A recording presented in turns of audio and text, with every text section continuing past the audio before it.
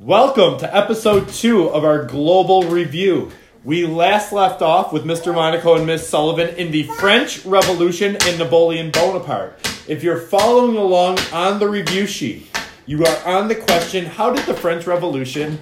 That's a child again in the background. He's just banging a stick. But I feel like that's no different than somebody tapping their pencil in class or like snoring. The father is passed out on the ground right now. He just ran 26 miles and installed a pool. That's actually nonfiction. That is true. Just ran 26 miles and installed a pool. What did I do today? Jack. Yeah, that's also the son of my name. I like the name of my son. Name of my son. Yeah, I played with him all day. So, anyways, if you're on the review, how did the French Revolution lead to other resistance movements? Well, the easy answer here, and underneath I would write, it inspired others to fight against oppressive governments that did not protect their rights. Because again, once a government does not meet the needs of its people, as John Locke said, what do they have a right to do? Overthrow. Revolution. Now, underneath, this is going to inspire 2 other revolutions. The names that you have to know are Toussaint Louverture, who's actually the picture on the bottom, and Simon Bolivar, the picture of the dapper man up top. Did you ever see the Bolivar movie? Mm-mm. It's a foreign flick, but it's super good. Is it? Yeah. I don't know if I'd want to watch that. Oh, okay. Maybe I would. I mean, it's historical fiction. I don't know. Yeah, I'd watch it, actually. What's your favorite historical movie? Gladiator. Oh, mine's Terminator 2. Oh, that's good. I'm just kidding. It's Oliver Twist, but we're going to get there. All right, let's talk about Toussaint Louverture. What do you want your kids to know about it? Okay, Toussaint Louverture and a educated slave. And if we know anything about history, know that educated people lead revolutions. The bourgeoisie were educated in France. Napoleon was educated. Simon Bolivar and Toussaint Louverture are educated. And going even fast forward through history, Vladimir Lenin in Russia was also educated because educated people question. Now, if you can hear names well enough and match them to nationalities, Toussaint Louverture sounds French. It's where he's going to get the ideas from. He's actually a former slave from Haiti, which is just below the United States. We're in Latin America, I believe, right? Mm-hmm. Everything south of the United States. He's going to lead a revolution. You may see the words against France, but it's against French landowners in Haiti, okay? He's going to become the symbol of the fight against, here's the word again, tyranny. Tyranny. Simon Bolivar is going to be a little bit further south. He is going to be considered a class of citizen known as Creole in the encomienda system. In that, he's going to be a middle-class person who leads his revolutionaries in South America. His goal was to rebel against Spanish landowners and eventually unify all of South America into one big country. Gran Colombia? Gran Colombia. Yeah, and the one big country called Gran Colombia. But there was a problem. The geographic features of South America were too dividing. They split up the people too much. He was never able to achieve this full goal, but eventually all of South America would be freed from Spanish rule. Simon Bolivar actually died believing he was a failure, thinking he was not able to create this United States of Latin America, you can think of it as. But really, people on one side of the Andes Mountains didn't want to be hanging out with people on the other side of the Amazon rainforest. They were like, they're weird, so we don't want to be part of their country. Which is why today you have many different countries in Latin America. Bunch of weirdos. All right. So with all of these strong feelings about culture and country, you're bound to feel a type of pride in one group or something that you belong to. And this feeling of pride in your country can be explained in one word. Nationalism. Nationalism. Anybody else feel like it's just kind of the cause of all problems in history? Basically. Yeah. I also think it's important to note that you don't have to have a country to be nationalistic.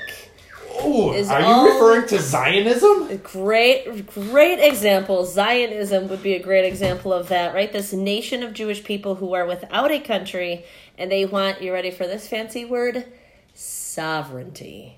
We're going to get to that later. If you're looking at the review packet, like, what the hell are they talking about? Just store those words in the back of your brain. We're going to start with a little bit of an earlier history with nationalism. And above where it says unification of Italy and Germany, above that, I would write in the word nationalism, and I would just put it equals pride in your country. Or your nation of people. Or your nation of people. Yeah, which that's is right. a group of people with a common characteristic. So for the unification of Italy and Germany, it's important to note that these two places were not even unified or countries before the 1900s. Both were really trying to find a way to come together under one government. They have main players who are going to help make this happen. My favorite main player in all of nationalism, the OVB, Otto von Bismarck. Get down with OVB. Yeah, you know me. Get down with OVB. He, United Germany. Ah! That was good. I actually had a German exchange student a few years ago. Oh, yeah? And I was like, yo, OVB, man. Is he like your George Washington? He was like, we all hate him more than Hitler. Yeah. Yeah, I get that now. Yeah, the whole basis of blood and iron. Blood and iron, that's right. So underneath Otto von Bismarck, he's going to use a policy of blood and iron, which the symbolism should be pretty easy to understand. Blood is going to equal militarism and war. Iron is going to lead us into the age of industrialization. This idea of creating factories with natural resources and raw materials to improve their economy. And it's going to work. Germany is going to unite. They are going to be a strong military that nobody's going to see coming. And they're going to have lots of money from all of the raw materials they turn into industrialized goods. Pretty big idea. Mm-hmm. Before Bismarck and a guy in Italy who's the Bismarck of Italy. Benito Mussolini. I was thinking Giuseppe Garibaldi. And the Black Hand? Yeah, that's Black Hands in Eastern Europe. But you have to think, in Italy and in Germany today, we know them as one country, but before these guys came along, you had Italian people who ate pizza and spoke Italian, but they had different leaders with different sets of laws. They wanted one leader with one set of laws.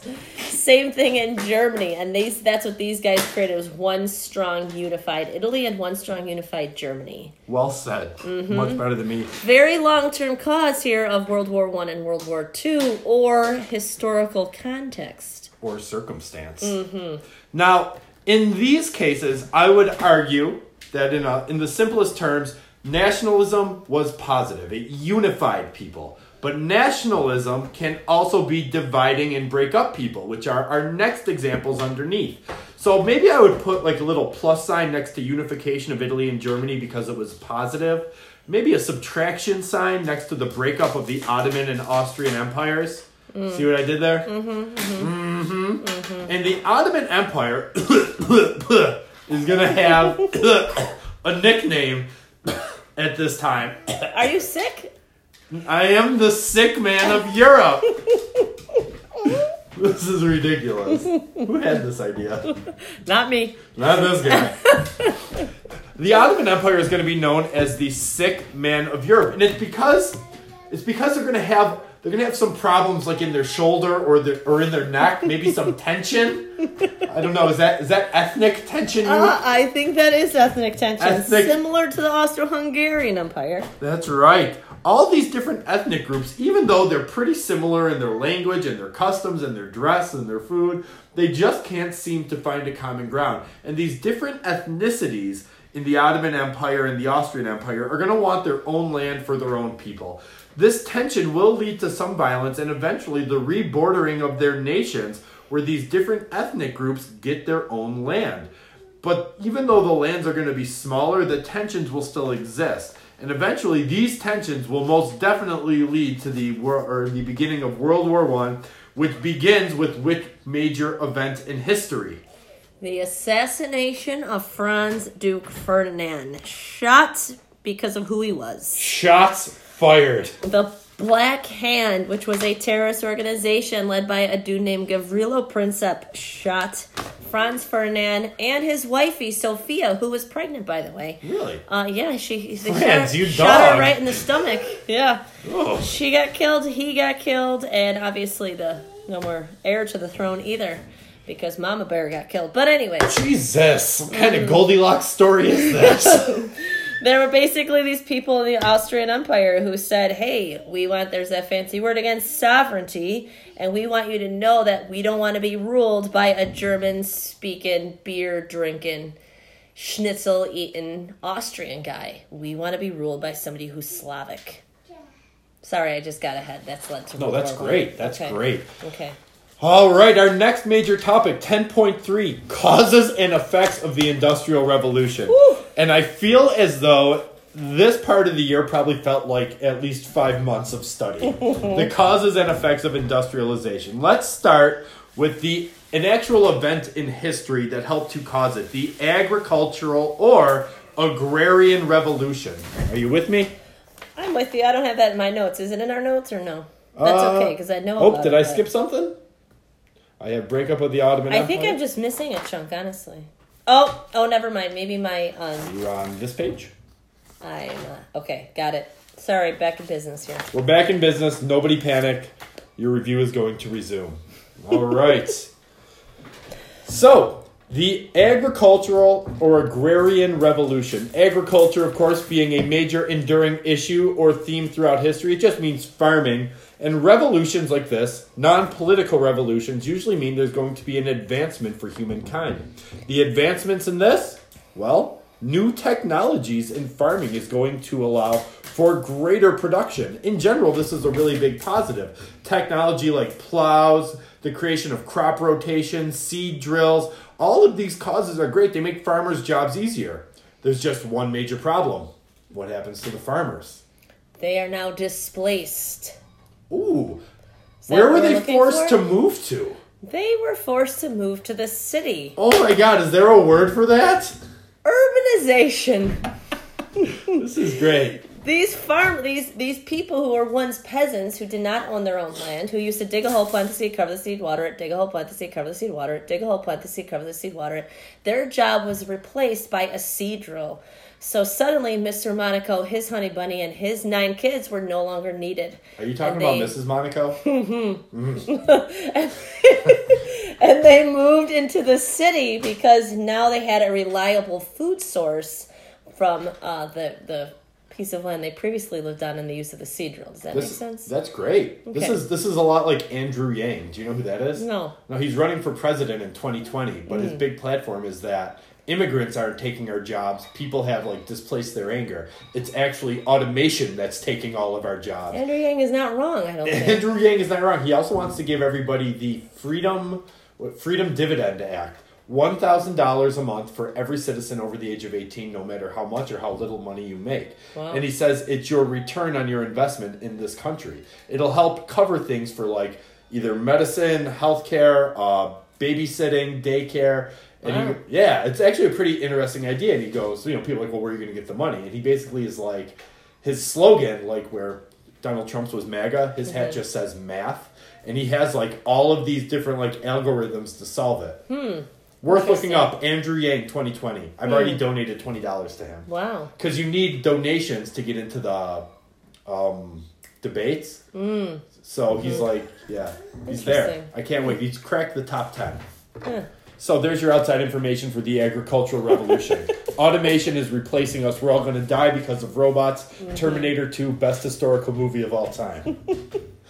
Hey, what does a nation need in order to industrialize?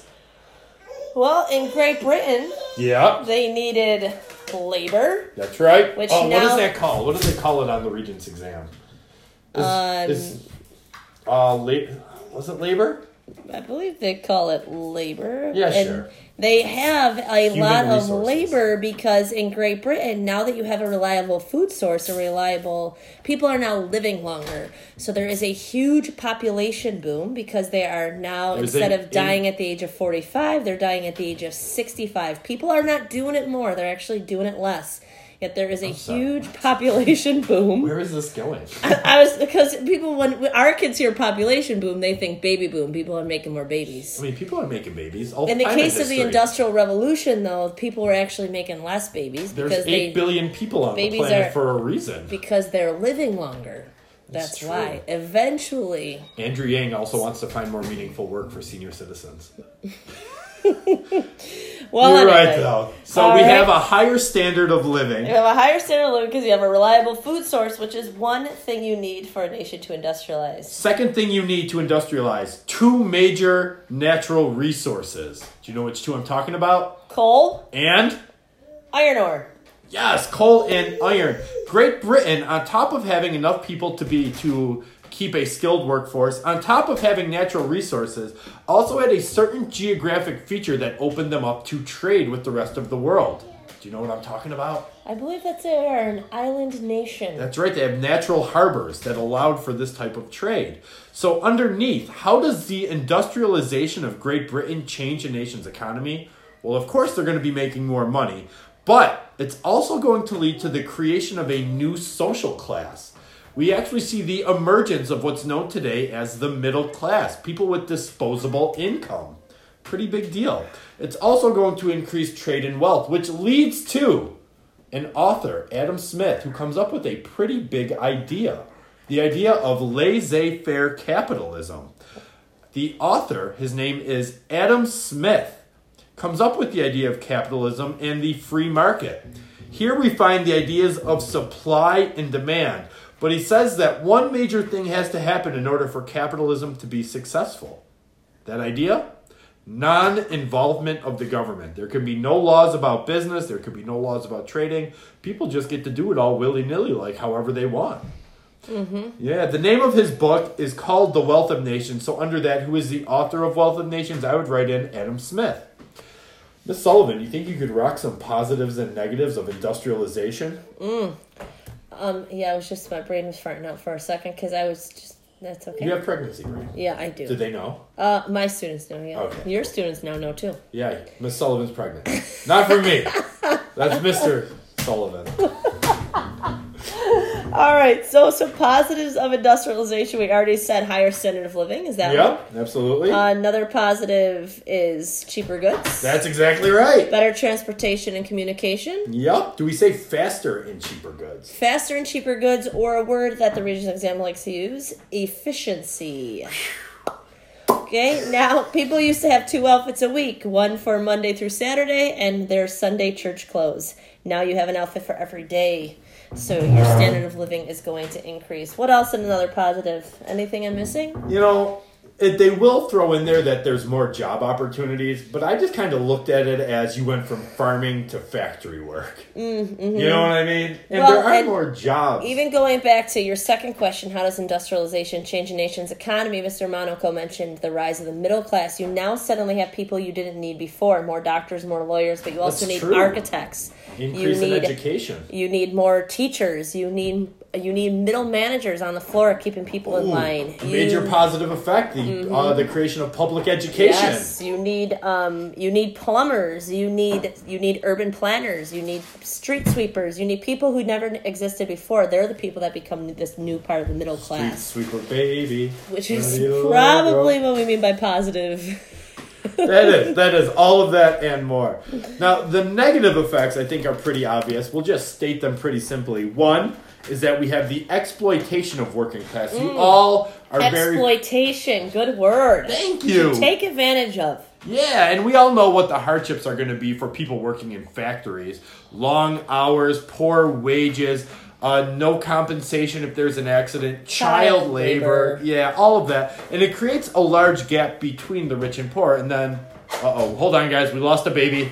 Do we have it? He should be safe. Okay. Should be. Dad's got to get some pizza. And then the second one, of course, with industrialization, we have the creation of a factory. I found them. And with factories, you have to have smokestacks for ventilation. And smokestacks lead to pollution. And today, climate change. Yeah, a long-lasting effect of industrialization can be climate change. We had a really funny debate in our classroom about how climate change is such a controversial topic because some people don't believe in it. Yet the New York State government has deemed it all right to teach climate change in our public education system. Interesting. Interesting. Can I add another negative effect as poor living conditions as well? Tenement living. Urbanization happens so fast. People move into the city so quickly that they cannot keep up with the demand for plumbing, Da-da-da-da, with the man. demand for medicine. You have a spread of cholera because people Oh, are soupy poopy. pooping in the local well and then they're drinking it. And you have major poor living conditions as well as working conditions. Do you guys watch Oliver Twist? We don't. Roman Polanski's. We watched the whole thing. Do front you? to back. Oh, it's so good. What's Sir Ben Kingsley I is never famous. watched Oliver Twist, period. I'll have to watch it this Sir summer. Ben Kingsley. He's also Gandhi. We watch Gandhi Right. front to back. Oh, do you? Can't, oh my God! You can't. saw chunks of it. The whole curriculum is in those Okay, two you're movies. going to really start ticking off my West students, so we have to stop talking about the full movies because my West Seneca West students are going to get real salty here. You guys, okay. All right, never mind. So you know why they're salty?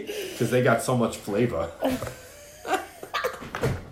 Who wants to talk Meiji Restoration? Ooh, I love the Meiji Restoration. Great. We'll go through the Meiji Restoration, and then we'll stop just before we hit up imperialism. That's a good place to stop. Yeah, I love imperialism. Mm-hmm. Right there. All right. No one else does. That's true. It's funny because it's true. Small island nations hate imperialism. So, what was the Meiji Restoration? I mean, I only have 2 words in one country to say, but if you have anything else to add, I would just say that the Meiji Restoration is a time period of Japanese history in Japan where they increased modernization and westernization because of my favorite character from Friends, Matthew Perry. Matthew Perry. Yeah, sails to the shore of Japan and says, hey, Japan, we want to trade with you. With And guns pointed at their head. And Japan is pretty much like, well, we don't want to trade with you, but because we don't want to end up like our dope-addicted big brother China and get cut into spheres of influence, we are going to just give in, sign the Treaty of Kanagawa, and willingly open our doors, but we want to be in control of it. When I teach the Meiji Restoration, I teach my students an acronym for MEIJI. Oh, let's hear it. They modernize their economy. So the M is modernized, the E is economy. They industrialize Japan. Oh, that's the I. That led to imperialism. Wow. Boom. Wow. It's a great way to remember Meiji. They are Holy asked on all the effing exams. cow. What the heck is that? Yeah, you like that acronym? I love that. Wow. Now, even though those were amazing historical circumstances that led to the Meiji Restoration, we have 3 effects on Japan. And in my opinion, all of history is just causes and effects. And no matter what Everything. the question is, you're normally asked some form of what was the cause and what was the effect. Here are 3 major effects on Japan. The social effects, how did it affect the way people lived? The political effects, how did it change their government? And the economic effects, how did it affect their resources and money-making ability? Let's start with social effects. The major social effect is that Japan is actually going to lose some of their culture through westernization.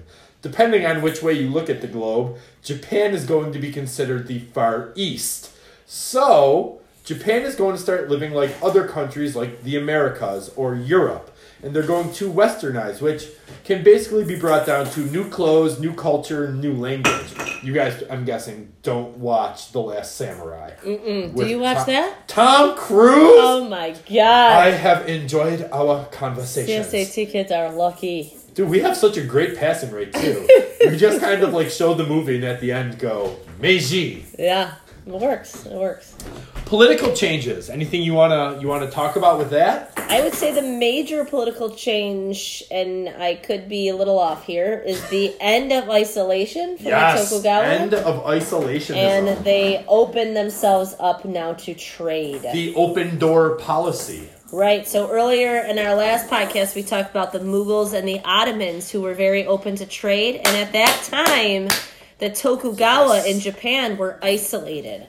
So the Meiji Restoration opens to Japan to trade, similar to the Mughals and the Ottomans are Love going it. to be opened. That's right. And then, of course, the major economic trade or economic positives were that they modernized their country. They're going to have modern education, modern medicine, modern transportation, modern communication, trains, factories, trade. This is going to be really good for their economy. And underneath it asks, how could you compare the Meiji Japan with industrial England? Woo! Wow. Pretty heavy. Yeah. Well, Japan is going to modernize faster, actually, and they're going to blend traditional culture with Western culture. much like India will do with the caste system in their modernization. Ooh, good comparison. Mr. Thank Monaco. you. Wow. Yeah. Now, on the back page, 10.3 is where we're going to finish up this episode. We need to evaluate the calls for reform brought on by the Industrial Revolution. And you see 4 bullet points under there. These 4 bullet points are going to be the negative effects and how they're addressed from the Industrial Revolution. Hank, you're walking. Crazy. All right, let's start with expanded suffrage. Ooh, suffrage, a very fancy word, just for the right to vote. You know, I've been really pushing to show Mary Poppins in class just Ooh, because that's a of good one, this. Sister Suffragette. Yes! Yeah. Vote for women! So anyways, the expanded suffrage. Working class men and women are going to want the right to vote and have a say in their government. This will also lead to the helping make fairer laws for labor people underneath where we get education and labor reform. For education, we get the creation of public schools because once children couldn't work in factories, what were people going to do with them? You got to put them in school, which also leads to the profession of being a teacher. For labor reforms, people form labor unions, which I find to be an abstract concept for a lot of students. Yeah, unions basically said, hey, we have this big, giant shark eating us up. If we all work together, we can defeat the shark, is the idea of a labor union. I think that was Finding Nemo. I'm going to show that too.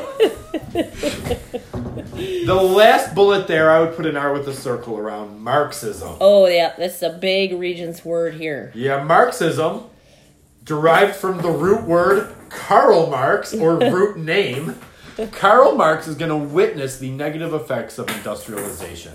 He wants to create an economy, okay? And it's important to know here, I think, that Marxism is an economic idea. And it's shown up on the exam as an economic idea. Where they create a classless society, where everybody works towards the same goal, everybody shares their profits, and everybody basically gets treated like kindergarten class. Everybody gets a milk, everybody shares, and everything is going to work out pretty well. And this will lead eventually to a world where we all use our resources and goods for the benefit of humanity. Well, that was the idea, at least. That was the idea. This will, of course, lead to communist governments who don't follow any of those rules. Not at all. Okay, remember, Karl Marx is only going to create this idea in societies that were not passing laws, or the Regents exam likes to refer to it as legislation, or there were some governments that didn't even allow workers to form unions. So when laws are not being passed to help the worker, and unions are not being allowed to form, he moves on to this very radical idea where you basically violently kill all the rich people, the bourgeoisie, who are exploiting you, and then you create this classless society. You know, your mom is so classless, she could be a Marxist society. Wow. Actually, just kidding. I love your mom. She's one of my favorite people. Yeah, I heard that if running a marathon was easy, that would be your mom. That's a good one, isn't it? I like that one. Sorry to respond to that, Toots. I would have said, heck yeah. I'm just kidding. Mary Monaco's a saint. Yeah, she really is. Underneath is just a topic that seems to show up only once in multiple choice questions, but is worth covering for the... And it really doesn't fit anywhere in the entire curriculum. What it is, I think, though, is a showing that rich people will always take advantage of poor people. And it's a great example of why Marxism would never work. The Irish potato famine is caused because British landlords are going to raise the rent on Irish potato farmers. They're not going to be able to grow their crops properly. What's going to happen also is that a bacteria is going to kill their crops. They're also going to grow other crops that are not used for food or produce or anything that can really help sustain life. The result of this? Millions of Irish are going to die from famine. The second result is that it's going to cause mass migration, much like the Jewish diaspora. Good one. Mass Thanks. migration is usually what's asked about the Irish potato Yeah. famine. And oftentimes the regional exam uses the word blight, a potato blight. BLIGHT, the blight of the Irish potato farm. The potatoes were turning black. Side note, the average Irish man at this time in Ireland ate 10 to 20 pounds of potatoes a day. Get the hell out. So when the potatoes are all turning black, you can imagine the people who are starving to death. Outside information, where do potatoes come from? The Americas. That's right. Columbian Exchange. That's right. Woof. Woof. Woohoo, we're really throwing out some stuff here. Really throwing out some heaters. Anything else you want to add before we end episode 2 and move on to imperialism? I think that's good. All right. Thanks a lot, guys. We'll see you in episode 3. All right.